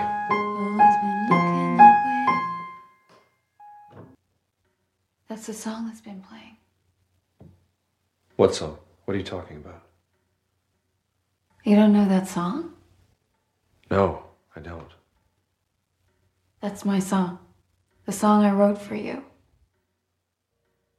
Well, it's not the song that we should be worried about. There's somebody in this house. But she's finally figuring it out. Yeah, she storms off and he's there. And later on, we'll get a scene where he's just talking to the piano and he's like, get the fuck out of here, leave us alone.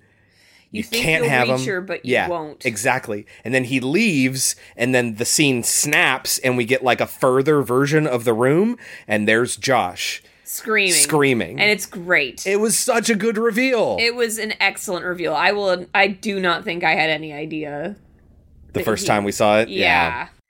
Meanwhile, they decide to go to the home of... Yeah, Parker's home. Yeah. And when they get there, Carl says, he has this look on his face and they're like, what? And he says, let's just say this is not a house where a lot of good things have happened. Yeah, Let's just say that this house is not a place where many good things have happened. And then they find Parker's room, and it's Specs and Tucker do. And Specs is like, I don't know, it's a little girly for a boy's room. And Tucker's like, why? What's girly about it? And he goes, well, there's a dollhouse. And Tucker goes, what's wrong with a dollhouse? Exactly, yeah. This is a Rhode Island Red. There is a whole world for these people. There's a whole world for everything. If you think that there is not a niche for something, there is. There definitely is. And I happen to love dolls' houses, so I totally get it. But then they see a little girl who tells them, gotta get out of here before my mom makes me kill you. if she sees you, she'll make me kill you. So they get the fuck out of that room. At the same time, Dalton wakes up to what he thinks is his brother talking to him through cans, but it is not his brother. It is not Foster. It is instead the victims of the Black Bride. Yeah. Now, why they would reach out in this way? I mean, I guess the implication is once you're in the further, you don't exactly have the best ways of communicating with the living. Yeah. But and all these sorts of places are connected through things other than physical space as we know it. And so there's obviously a connection to the Black Bride, and the Black Bride is there in that house, and they're trying to reach out to the only person who has a connection to the further, and that's Dalton. Right. But it definitely works for the movie to be scary. Totally. They needed a freaky moment right now. Yes. Yes. Absolutely. But why they would be so terrifying to a kid that they want to help them, I don't know. Yeah. But again, we don't live in the further. We don't know how these people are able to communicate. Back at the house. Parker's house. They figure out that it was not Elise talking to them because... Oh, how do they do it? Because in the dice it spells Mater Mortis. But also because she undoes the chandelier, screws on the chandelier, which is pointless. Yeah. That doesn't hurt anybody. Right, I was like, well, I mean, even if it did hit her, would it really kill her? But it gives away that she is not a good spirit. Yeah, they are in danger here. And yes, Mater Mortis means, according to Carl, literally, mother of death. It's Parker's mom. Yes. And this is when they come upon all of the victims. Yeah, behind a bookshelf, which is a really cool thing. I think it's Tucker, or one of the two of them sets the camera down, and then they move the bookshelf. And so we get to see into the blackness of this room behind the bookshelf before anyone else gets to see it. And it puts you as the audience member in this really uncomfortable situation that nobody else is. And everyone is oblivious to what you know, which is nothing. It's a very interesting sort of scenario that method of setting up the shots puts you in as the audience. James Wan is extremely talented. He's very talented. He's very good at what he does. We should see Aquaman. Don't want to. Did he do any of the other Saw movies? He just did the first one, I think. I think that's why he did this one, is because he wasn't involved as much in the Saw sequels. And he's like, no, I want to tell this story to its completion. And that's why he did just these two. But so, yeah, they come to the conclusion that Parker wanted his childhood back here, which is why he went after Josh. Yes. So they decide that they're going to try to reach out to the real Josh, but also Carl is going to go after the fake Josh. Yes. The Bride in Black. So they basically need to knock out physical Josh, whose body is being inhabited by the Black Bride, in order to then reach out to the real Josh and allow him to take his body back. Yes. I love how he convinces Josh to let him in. I need closure on Elise's death. Yeah, uh-huh. And Josh is just like, uh-huh. He's not feeling well either. He's in his robe and he looks sick. Because he's dying. Yeah. Uh-huh. He's killing this body that he's inhabiting. But he offers him a glass of water. Oh, right. He uses the excuse to go and get the water. To get the knife. Yeah.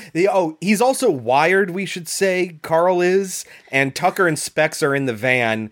And they give him a secret safe word. Yeah, and it's so great because he even says, "You'll know if I need you," but they give him the word of quesadilla, which he says. Well, he says way after they figured out that he needs their help. Exactly.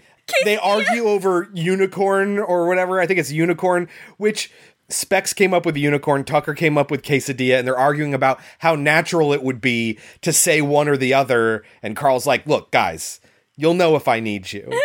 The point where they should have known is when he says to Josh, when Josh comes back in and Carl has uncapped the syringe with the sedative in it. And Josh is like, "What are you doing there?" He's like, "Oh, nothing. Just playing with my dice or whatever." And he asks Josh, "What have you got behind your back?" I was like, Tucker, Specs, that's your signal. I think that's when went. No, they don't start until they start getting into a fight and there's a physical altercation. They freak out. And then Josh is choking Carl. Carl's like, quesadilla. It's pretty good.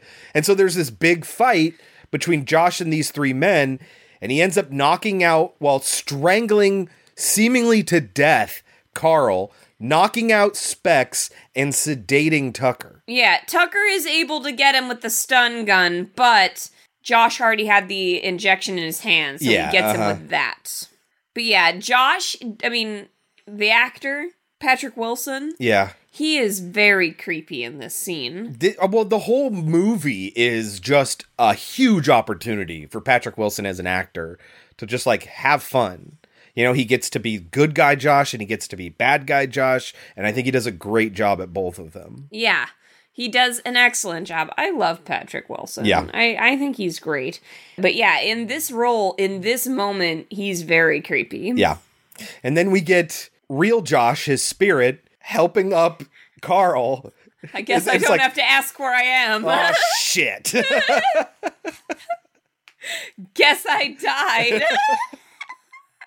But he says the line that Lin Shaye says in the first film, "Into the further we go." Uh-huh. Because he's telling him, we gotta find Elise. Yes. She's probably the only one who can help us. Now, this is probably the worst part of the film for me here. Oh, I disagree. This is where everything starts to come together. The random dude standing in front of him saying he's got your baby is the worst part of the film for me. Who is this person? Nobody. Why there are a is lot he of here? nobodies in the No further. reason. There are a lot of nobodies in the further. Why is he telling Patrick Wilson this guy's got his baby? Don't know. It's just to be creepy, and I remember very specifically they used that in the trailer. It's a trailer shot. Yes, you're right, but the point is they need to get him to the previous house from the first movie. I get that. Because what they're going to do is they're going to explain all the weird shit we didn't know why it happened in the first movie. It as spirit version of Josh in this movie is causing that to happen. He needs to save his daughter from that weird, creepy, slick back hair ghost from the first movie. That's why the door opens on its own and the alarm goes off and all that stuff happens. And so he gets into a fight with that guy. We get to see that whole segment from the first movie from a different perspective, which I really, really enjoyed. I loved that part. And then we get to go further back into Josh's old childhood home. And this is when he talks to the young version of himself. And that's when the young version says, "I'll show you," because they need to find Elise. And he points to the door. They found Elise by this point. And they're trying to get back or something like that. He has to show, that's way later. He has to show him where the bride in black lives. Yeah, this whole part that's what I'm saying, before this. because Elise is already with him by that point. Elise tells him what he has to do. Well, because there's that moment where Elise goes, so that's what that was about. Yes, so that's what that was all about. Yeah, but in this moment, I think did they find Elise? Where do they find her? Is she in that house? I don't remember where they find her. Elise comes in and banishes the weird demon guy that was going after the baby. Yes, that's it. And she says hi to everyone and is like, Carl, what are you doing? You're not supposed to be here. Yeah, you're not supposed to be dead yet. I came back because I could hear you calling for me, she says to Josh. Which makes me wonder, was she the one talking to Specs and Tucker? Or was anybody? Were Specs and Tucker just doing their own shit? But yeah, so that's what that was about. So yeah, these people, Elise, Carl, and Josh, they've all gathered together and they need to go back and stop the Black Bride and his mother. Yeah, because she tells him, you got to go to where she lives. And he's like, I don't remember where she lives because you took that away from me. And she goes, all right, well then let's go talk to the younger you because we can do that in the further. Yes, and so that's why they talk to him. He points to the door because he was being haunted at this point by these ghosts. And so they're trying to find their way to these ghosts so they can stop them. Meanwhile, so they go back, Lorraine and Renee go back to the house expecting Carl and Specs and Tucker to have already drugged Josh. Yes. And then they get attacked by Josh instead. Yes. And Lorraine gets locked in a bathroom or something like that. And Renee is being chased around the house by Josh. They end up hitting him, and it's very frustrating that they hit him once. He goes down. Okay, cool. We don't have to deal with him anymore. The boys show up. The boys show up. The babysitter drops them back off. He's about to kill killing Renee. Yes. And Dalton knocks him out with the baseball. Which was awesome. But yes, then they just run away. Yeah. Keep wailing. But part of them is like, it's still his dad, you know? It was hard enough for him to hit him to save his mom. And so they run down to the basement to try to save themselves. And they're like, that is not your father. He's possessed. I have no idea where your father actually is. And Dalton has the bright idea. I can do it. I can find Dad in the further. And he falls asleep in like 2 seconds. But again, I explained earlier, it's astral projection. I think he's just learning how to astral project when he's not sleeping. Yeah, it's not sleeping anymore. Yeah, but he says I need to go to sleep, but I don't think he actually is. That's what he calls it. Yeah.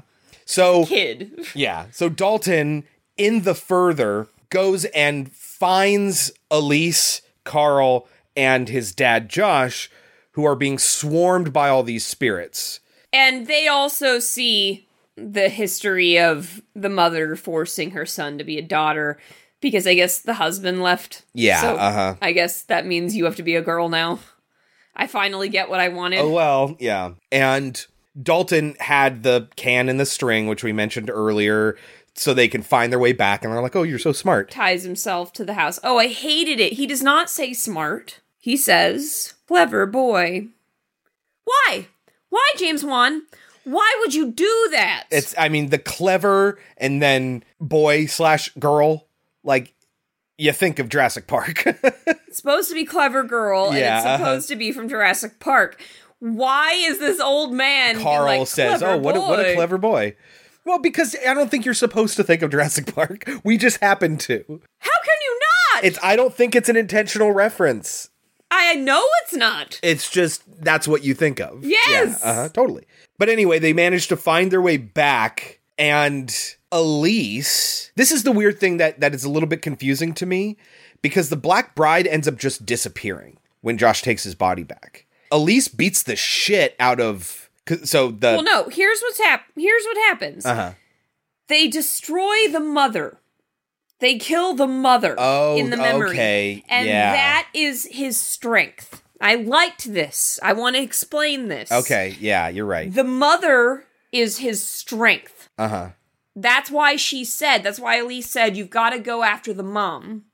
Because the mom is really his strength. That's where he gets all his vitality from. That's where he gets his drive to kill. So when they take out the mother figure, all of his strength, all of his grip on Josh's body is forgotten. He loses that grip. And that's when Josh can swoop in and take over the body. Yeah, we get to see Elise just smashing, is it the mom? Or is it Parker with the rocking horse? And I think I need a gif of Elise smashing the camera with this rocking horse. She just keeps lifting it above her head and slamming it down. And it's just fantastic. Just regulate Lin Shaye. There are, if you pay attention, there are a lot of rocking horses in James Wan movies. Yes, yes, there are. Well, there are several rocking horses that all rock in Parker's house. Mm-hmm. Yeah, that's just in this movie, though. But there's a theme lot of rocking horses. I think they're in The Conjuring. They're definitely in the first movie. Insidious. I think they might be in Annabelle. Oh, Jesus Christ, Annabelle. Lots of rocking horses. Did he do Annabelle? He did not. Good. No. God damn it. Fucking piece of shit movie. So we get the same view that we got from the first one, where the camera is sort of zooming in and backing up, but not for the Hitchcock zoom. It's a completely different effect of, like, you just get this feeling of the soul re-entering Dalton right as he wakes up, you know, and it's a really kind of neat effect. And then Josh also snaps out of it, and he's fine, and he needs to convince his family that it's really him again. I played your song. Yeah. Tried everything. And I love Patrick Wilson. Yes, he's so great. And Renee, she said earlier that for the first time in their entire relationship, she didn't recognize him. And so she has this moment of, like, recognition when she sees his face and it's actually him. And she says, I should have known that was you because it was just so terrible. And they laugh and they hug. And then Tucker bursts through the... Bring it! Bring it, yeah. Much like the Kool-Aid Man. Oh, yeah. But yeah, so then both Patrick Wilson and Dalton are ready to forget. And Carl does the same thing that Elise did to Josh when he was young. But the movie's not over. It's not. And this is frustrating because you think they're leading into the next film, and they are not. So... Unless maybe that's what 4 is. No, because... I don't know. The end of this movie is a reference to the Lipstick Face Demon. And... Is it? Yes. Okay, so Tucker and Specs show up at some random house, and they said, we were here to help you with your possession thing you got going on. And the little girl is like, who's the lady standing behind them? And it's Elise. Yes. Right? And so she goes in and she's looking around and she talks to this comatose young woman. And then we hear the creaking wood sound of the Lipstick Face Demon. And then she looks and makes that face and the gasp. And then it's the end of the movie. Yep. But we don't ever get to see that. But that's not what happens. Instead, 3 is a prequel. And it's bullshit. 3 sucks. Well, that's so the thing. bad. No, I'm going to have to watch it again to see if it stands up on its own. I was just so disappointed after how well these two movies went together that 3 was just a prequel with a different family, all this Completely stuff. different people. And I'm fine with this story being over. I'm fine with it. Stop making the movies. But if you're going to continue making the movies, it's just a little bit of a bummer. They started to make it, now it's about Elise. And so, since Elise is dead, well, we got to make it a prequel. And now Tucker and Specs aren't in it. Yeah. Which is like, oh, man. Yeah. But everything you liked about these movies is just gone. So. Yeah, just so we can have Lin Shaye. And I love Lin Shaye, but it feels cheap. But I will say... This is why it's not why, it makes me feel better about the possibility for Chapter 3 actually being a good standalone movie, because it's still written by Leigh Whannell, and it's his directorial debut. He directed Chapter 3. So. Whatever. He also wrote Saw, and he starred in Saw, too. Yes, he did. Yeah, which was directed by James Wan. Anyway, that is Insidious Chapter 2. Anything else to say about it? What do you think it has on Rotten Tomatoes? I feel like it didn't do well. I feel like people didn't like it, and I don't understand why. I don't get it. I think it probably like a 76. Try 39. Wow. And listen to this. Insidious Chapter 2 is decidedly short on the tension and surprises that made its predecessor so chilling. Fuck you, it's the exact opposite case. Disagree completely. It seems like the people that are reviewing this negatively were like, we want more Tiptoe Through the Tulips. What the fuck? It's like, no, that was not what I was there for. I was very, very sad. And I loved the surprises in this. I loved the tension in this. Mm-hmm. It has a Metacritic of a 40.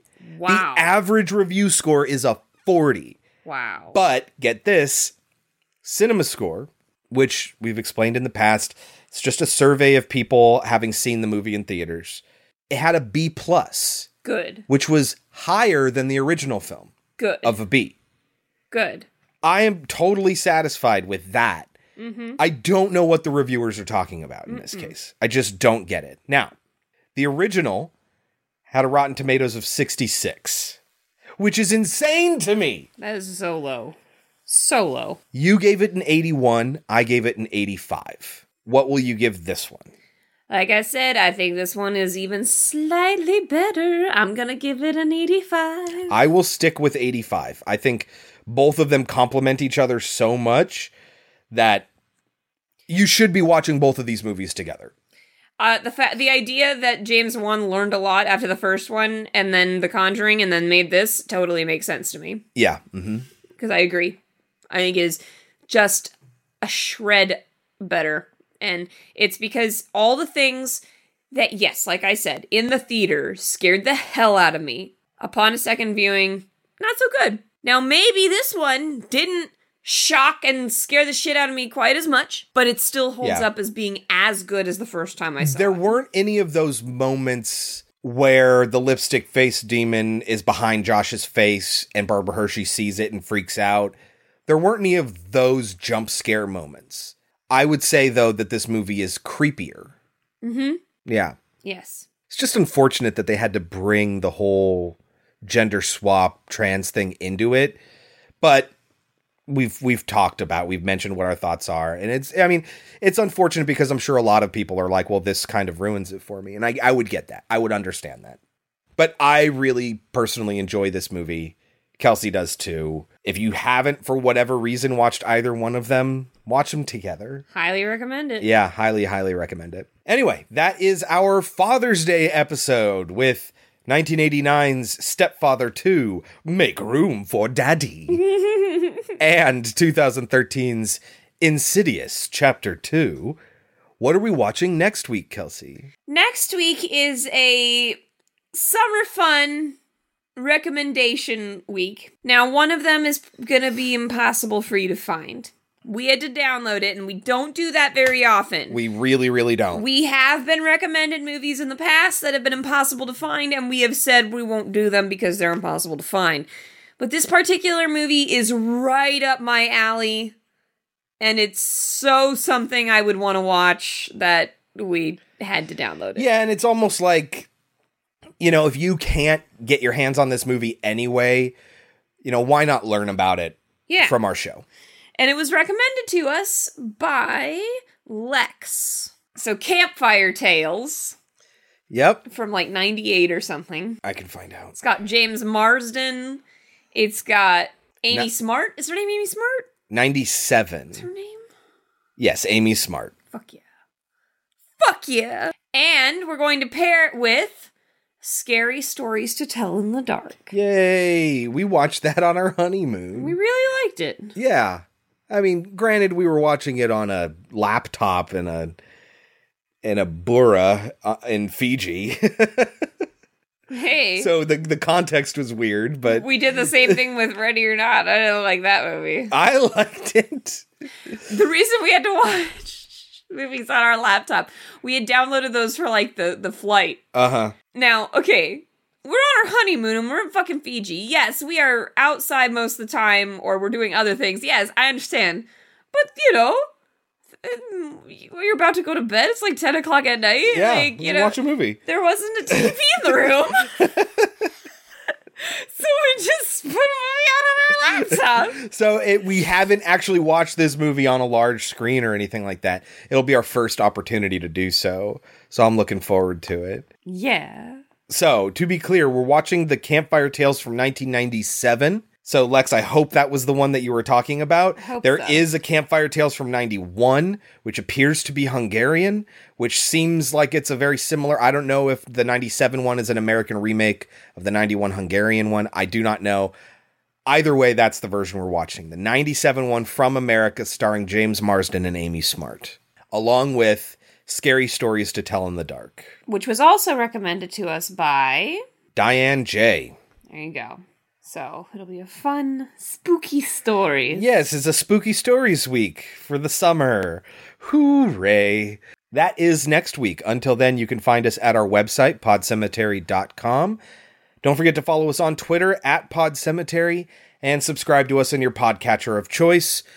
Don't forget to rate and review. A 5-star written review is the biggest help you can give us there, but even better than that is sharing us with your friends, and even better than that is listening in the GD first place. Thank you all very, very much. Happy Father's Day. We love each and every one of you. Until next week, I've been Chris. I've been Kelsey. And this has been Pod Cemetery. But before we go, Kelsey, any last words? It's lunchtime. It's quesadilla time. I don't want to be buried in a pet cemetery. I don't want to live my life again. I don't want to be buried in a pet cemetery. I don't want to live my life again. Fall addicted to the sacred place. This ain't a dream, I can't escape. Molars and fangs that are picking up bones. Spirits moaning among the tombstones. I say daddy like that now all the time because of whatever happened to Baby Hellraiser. Jane. Oh. Yeah. But he also I'm says it that way. writing a letter to Daddy. I've written a letter to Daddy. He also says it that way in Hellraiser. Yes, come to Daddy. Yeah. Come to Daddy. Oh my god, I'm so upset. He says, I must look like Frankenstein to you. Uh-huh. Because he has scars on his chest. And then she says, no, Frankenstein was a monster. No, actually, Frankenstein was the doctor. Oh, so no, fuck you, Frankenstein Kelsey. Would Fuck not you. be all cut up. No. We are not doing that. That is so actually cliche. That is not happening on our show. It's stupid. No. It's unless you're going to make a joke about how cliche it is for people to correct people on Monster Squad. Actually, You love that Frankenstein is movie. the doctor. He is the Yeah, doctor. and that was a movie from the 80s making a joke. You are being serious in the year 2021. No. Go back to the scars thing. That's what I had to say about it. Stupid. It is stupid that upsets you.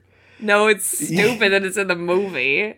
Wedding time, right? We're at the wedding now, right? I wrote down, how did he get a marriage license? His identity does not exist. How did he get a marriage license? We're